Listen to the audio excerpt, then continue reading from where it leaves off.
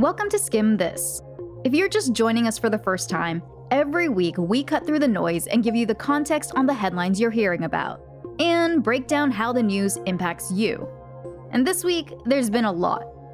First up, we'll tell you about the new COVID-19 strains and whether the available vaccines can stand up against them. Then, we'll dive into the frenzy involving GameStop, Redditors, and Wall Street. We've also got the latest on former President Trump's second impeachment trial, President Biden's repeal of the transgender military ban, and the protests heating up in Russia. Oh, and if your work-from-home routine is dragging you down, we've got some expert advice on how to skim your schedule. All right, let's do it.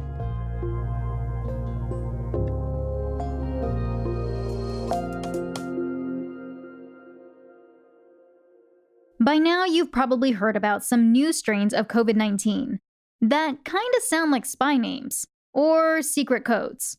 You know, B117, B1351, and now P1? You don't need to memorize those names, but you should know that these new strains are causing governments and scientists around the world to pay attention, especially because these strains of the virus seem to be more severe. Oh, and some of them are in the US. Let's rewind for a second.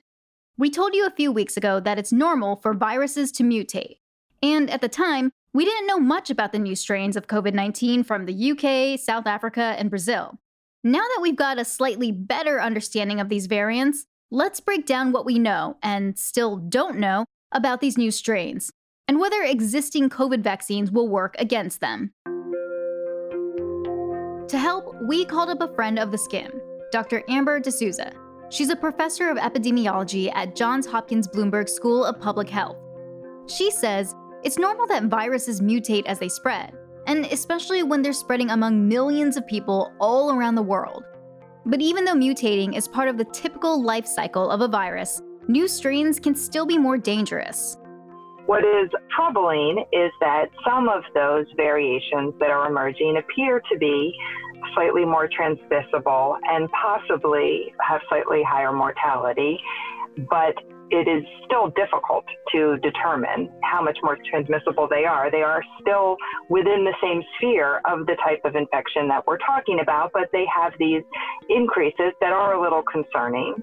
Two of the strains that seem concerning, the ones from the UK and South Africa. So far, scientists have confirmed that the strain from the UK is more contagious, and suspect that's the case for the South Africa variant as well. On top of that, UK Prime Minister Boris Johnson delivered some more bad news last week. We've been informed today that in addition to spreading more quickly, it also now appears that there is some evidence that the new variant, the variant that was first identified in London and the South East, may be associated with a higher degree of mortality. How deadly? Potentially 40% more. But scientists are saying this is still preliminary data, and they're going to continue to monitor the emerging strains for warning signs.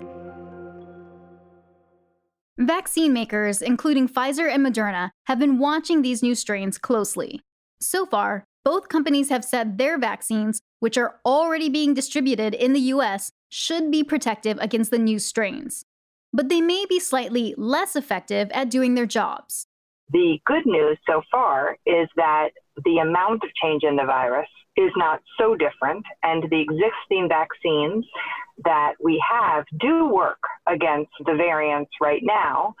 There's a suggestion in what we've looked at so far that the antibody response from the vaccines might be slightly lower to the new variant than it was before.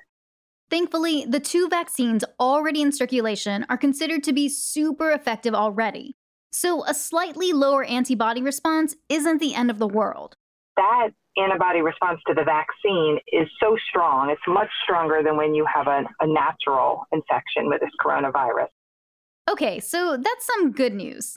And just to be sure, drug maker Moderna has announced that they're creating a booster shot to offer extra protection against the South Africa strain, just to be extra careful. But just because the vaccines appear to be effective against these most recent COVID strains doesn't mean they'll be effective against all future mutations. It is concerning because viruses continue to change, and as transmission is high, there's opportunities for these viruses to change even more, and it is possible they could change enough that in the future the vaccine wouldn't work against them. As for whether drug companies will need to continue making boosters to protect against future strains, it is not usual that all infections need to have a booster shot, but if it ends up that we find an effective vaccine and are not able to achieve herd immunity throughout the world before this virus mutates enough that the efficacy of the current vaccine becomes low, then we really would need a booster. And that's why researchers and industry are looking at proactively working on that question now so that if that arises, we would be able to address it. But waiting for enough people to get vaccinated isn't the only thing public health officials and global leaders can do to stop the spread of these mutations. Here in the US, President Biden is trying to prevent the variants from spreading. He's banning non-US citizens traveling from Brazil, Ireland, the United Kingdom, South Africa, and parts of Europe from entering the country. But Dr. D'Souza told us those travel bans might not work that well, because most of those new strains are already here. Travel bans do work when infection is localized in certain places and you want to prevent it from spreading elsewhere. Right now, the variants are already here, but in terms of the benefit versus harm, restricting travel, reducing travel right now can still have some benefit. As for how to protect yourself wherever you are, really, protection remains the same. Right now, we need to decrease the transmission of this virus. And the two ways to do that are through getting vaccinated when, you're eligible and able to get vaccinated, and through the preventive measures of social distancing, masking, and hygiene. So those same things that we've heard about from epidemiologists since pretty early on in the pandemic are still the best ways to protect yourself, even against these new mutations. Before we go, we also wanted to check in on how the vaccine rollout is going now.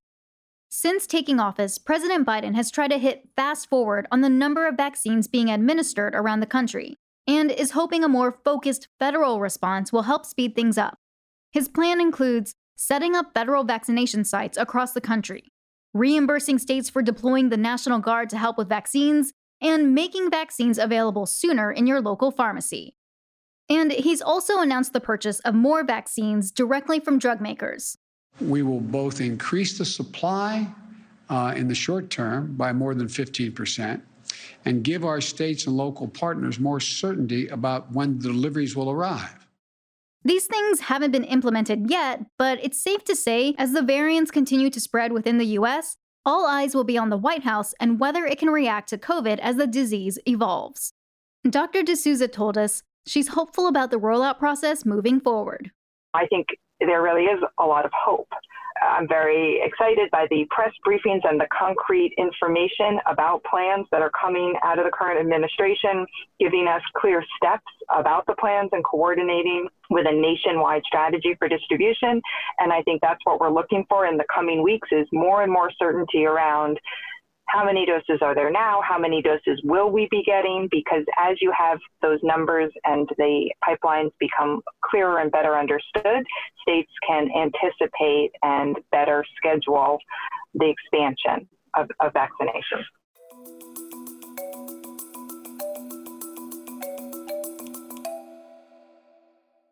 GameStop is not a hot company. It was founded in the 80s to sell early computer games, but has fallen on hard times. We actually downloaded their most recent financial earnings report, and it looks like they named the file Project Title Here, in all caps. The pandemic has really hurt GameStop. A lot of its stores had to close, and a lot of newer video game consoles don't even include CD drives, meaning a store that sells physical video games has an uncertain future. Wait, what? GameStop was the hottest stock on Wall Street this week? Video game retailer GameStop is set to continue their head-spinning ascent today. A wild ride on Wall Street. There's nothing normal about what you're seeing when it comes to this stock right now. Over the course of a few days this week, GameStop's share price went up more than 500%. Wait, and so did the stock of AMC Cinemas and BlackBerry? Yeah, hit me up on my BlackBerry. Oh, wait. These companies probably aren't the next Amazon, but they're all in the news this week because of something called a short squeeze, which we're going to explain in 60 seconds.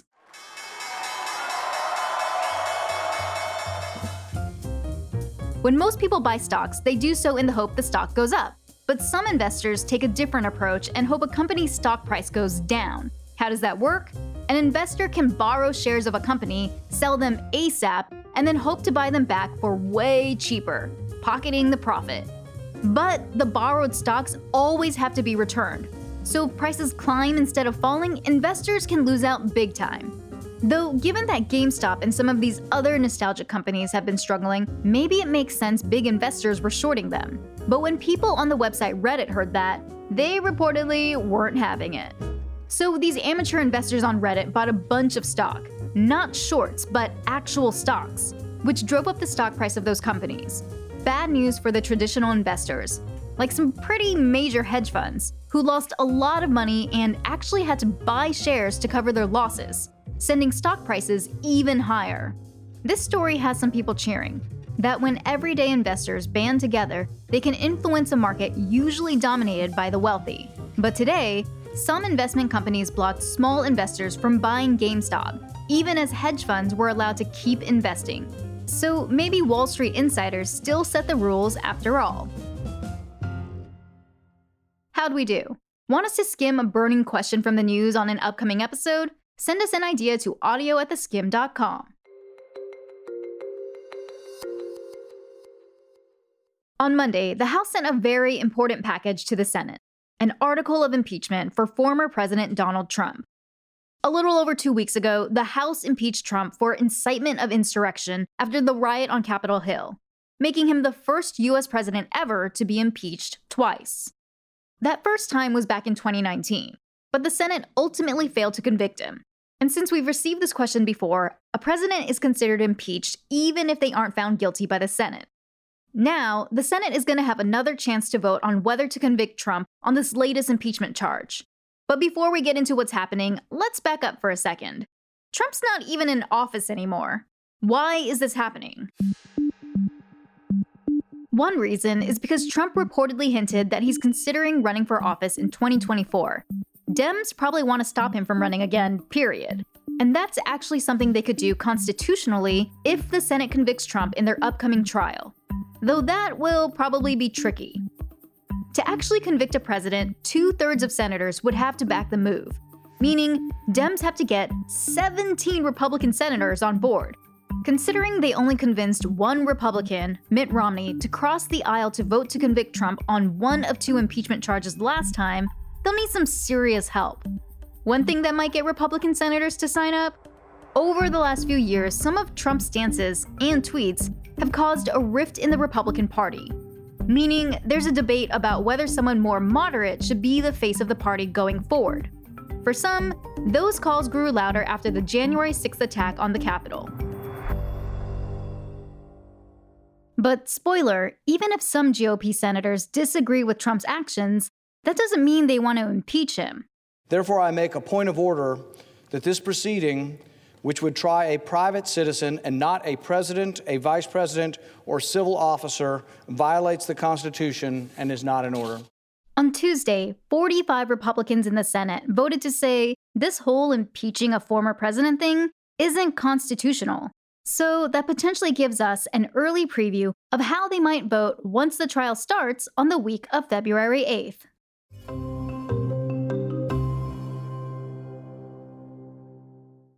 One more thing coming out of Washington this week. On Monday morning, President Biden repealed former President Trump's ban on transgender Americans serving in the U.S. military.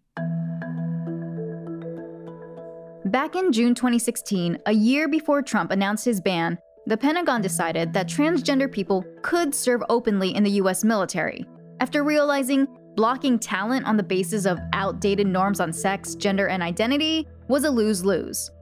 Trump's 2017 order reinstated the ban, which finally went into effect in 2019. And now, Biden is basically just moving the needle back to where it was pre-Trump.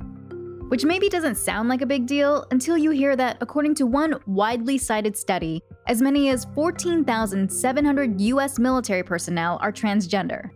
So that's what's happening for transgender rights on a federal level. But this week, we also saw multiple state legislatures go in a different, more conservative direction. It's only the third week in January, and we've already seen at least, I think at this point, 15 states targeting trans people. That's advocate Chase Strangio. I am the Deputy Director for Trans Justice at the ACLU's LGBT and HIV Project. In the first 2 days of this week alone, there were 4 state-level bills that tried to restrict rights for transgender citizens. Legislators in South Dakota tried and failed to stop people from changing their gender on their birth certificate. And in Montana, there were 2 bills, HB 112, which would ban trans girls from girls' athletics, and HB 113, which would ban healthcare for transgender minors. The second one of those, the healthcare one, ultimately failed. But these bills keep popping up. In North Dakota, this week the House heard another bill that targeted transgender youth participation in sports. When it comes to the sports argument, both sides bring in science to make their case.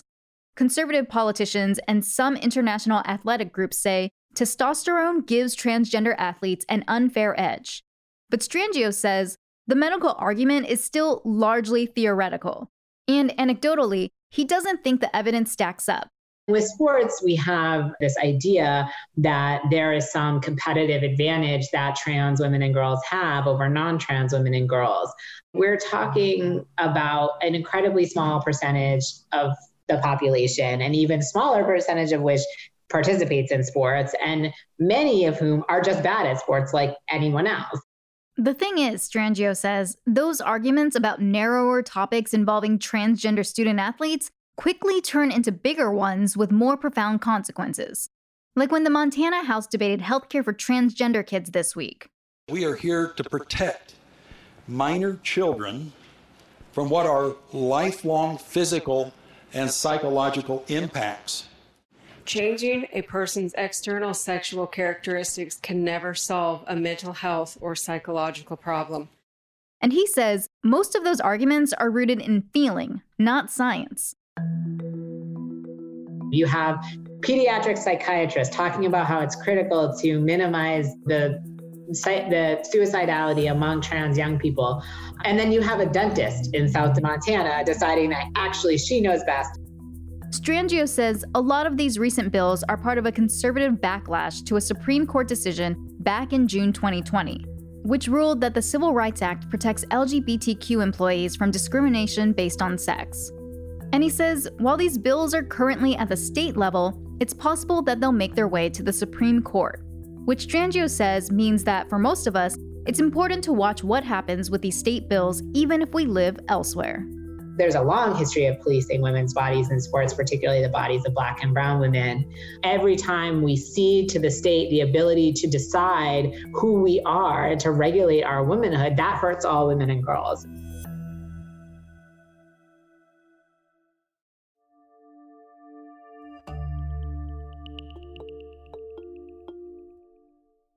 Last weekend, tens of thousands of people in Russia took to the streets to protest President Vladimir Putin and to show their support for a man named Alexei Navalny.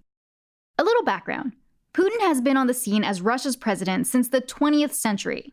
Yeah, December 31st, 1999, when this was the #1 song in the US.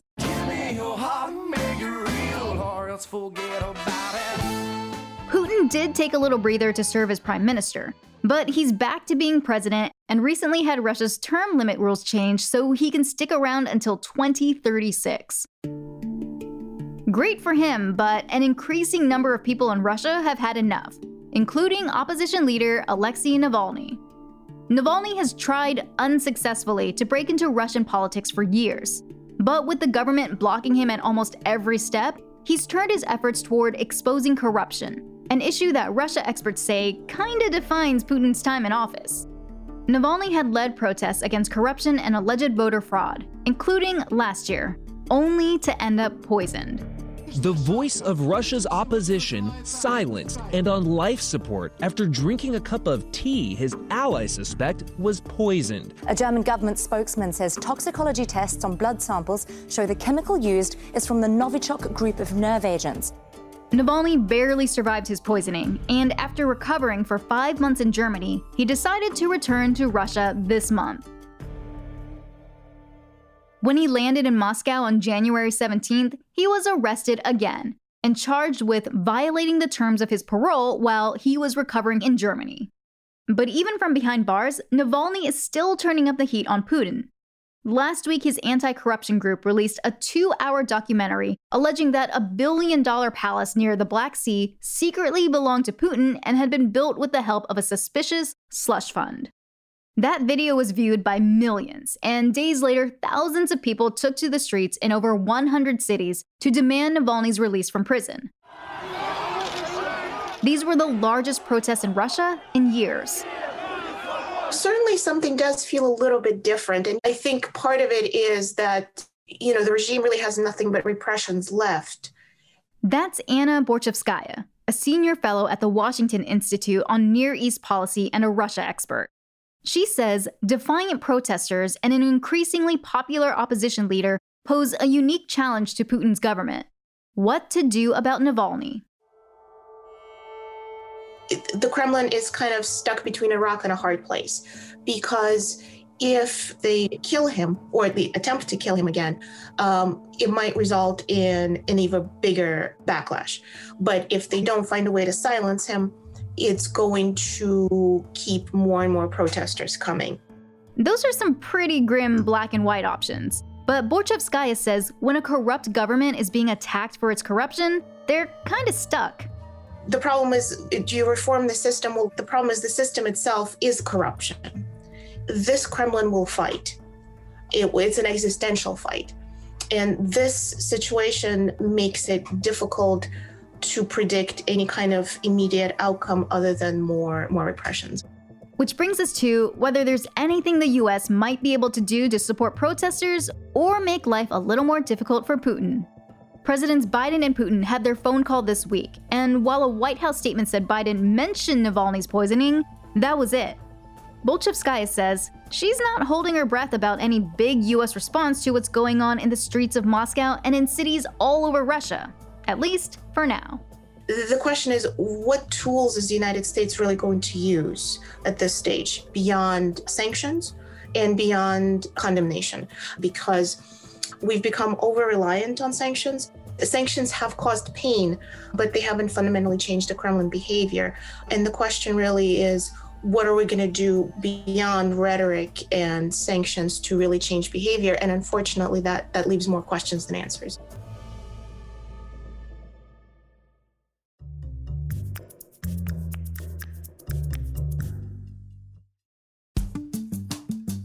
If you think climate change is too intimidating or scary or depressing to talk about, you might find solace in the Hot Take podcast. Hosted by Mary Anais Hegler and Amy Westervelt, Hot Take is about the climate story, all the ways we're talking and not talking about it, and how that conversation influences everything from politics to your favorite Netflix series. Their conversations with journalists and thinkers shift effortlessly from climate anxiety to F-bombs. This is a show where people process real emotions and have an honest conversation about how climate change intersects with race, class, gender, and literally everything. And about who's really to blame, complete with air horns. Hot Take is for you. Listen now wherever you get your podcasts.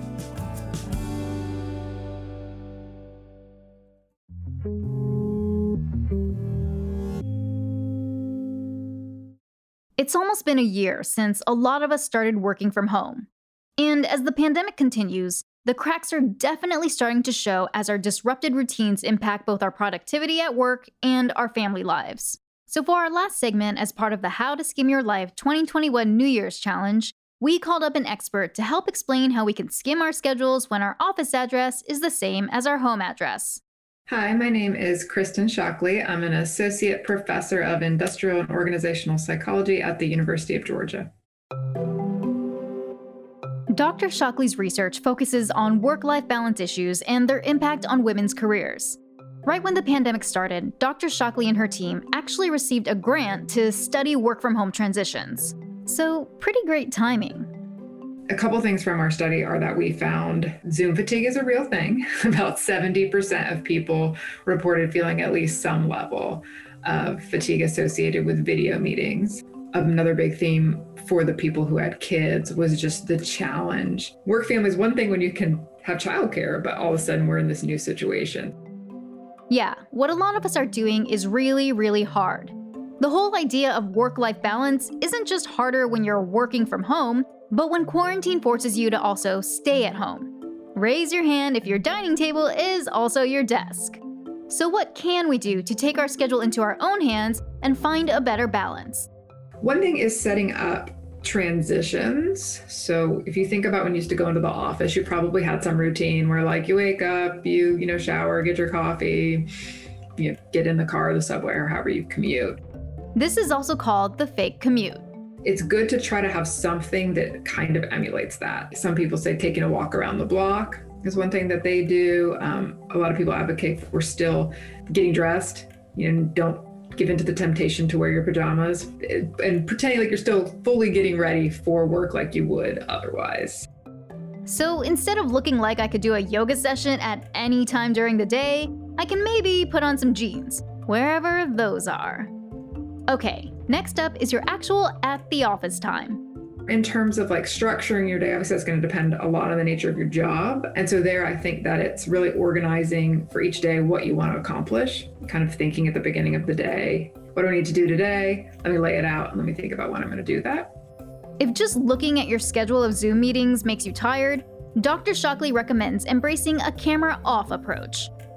I just did an experiment that was pretty cool where we had people for 2 weeks, they either kept their camera all off all the time or on all the time, and then they switched conditions. And we did find more fatigue for people with the camera on. The more fatigued you were, actually, the less engaged you were in the meeting. So I think we have this idea that camera on all the time is better for engagement. So I think it's good to take a step back and say, which type of meetings do have to be on? And don't make it so people feel always the pressure to have the video on, unless it's really necessary in the given situation. I think that goes a long way. And not all fatigue is equal. We found that the fatigue effect was stronger for women than men. We hypothesized that's because women generally have higher standards for appearance and are judged to different standards generally than men for the same behaviors. So I think there's this extra feeling like you have to be on and being kind of preoccupied with how you look. So it's even more draining for women and people who are newcomers to the organization. Then there's also the impact of caring for your family at home. If you can, have a conversation with your partner about sharing the load and setting boundaries to prevent burnout. With the setting boundaries with your family, ideally you have a separate workspace. That's what the research shows with a door. If you can't have that, you should have some other kind of signal that tells your family, I'm working now, only interrupt in an emergency, or here's what you need to do when you have to interrupt. So you have a clear pattern so people just aren't, running in and out. And remember, this isn't a one-way street. Organizations should keep in mind how they can better support employees. Just have some trust in your employees. And then it's nice if managers can kind of check in once in a while. The people in our study, at least, and I should say they were across different industries and jobs, seem to really just want to feel like, okay, there's still like that kind of emotional connection with my manager and that my company cares about me. So when it comes to your schedule, don't forget that structuring your environment and setting boundaries will help you not only be more productive, but happier at home. I think a big piece is for women, though, right now, it's, you're not in it alone and we're going to get through it. But I think that we need to keep pushing to have more support from organizations and not just continually be the ones that pick up the slack here. I think we have to band together and really make the case for why support for families is important. It's going to have long-term effects. So we have to figure out a way to reverse it. This is the last week of our How to Skim Your Life 2021 challenge. Thanks for sticking with us. But of course, living your smartest life doesn't end here. For more tools and resources to tackle whatever the new year throws your way, check out theskim.com.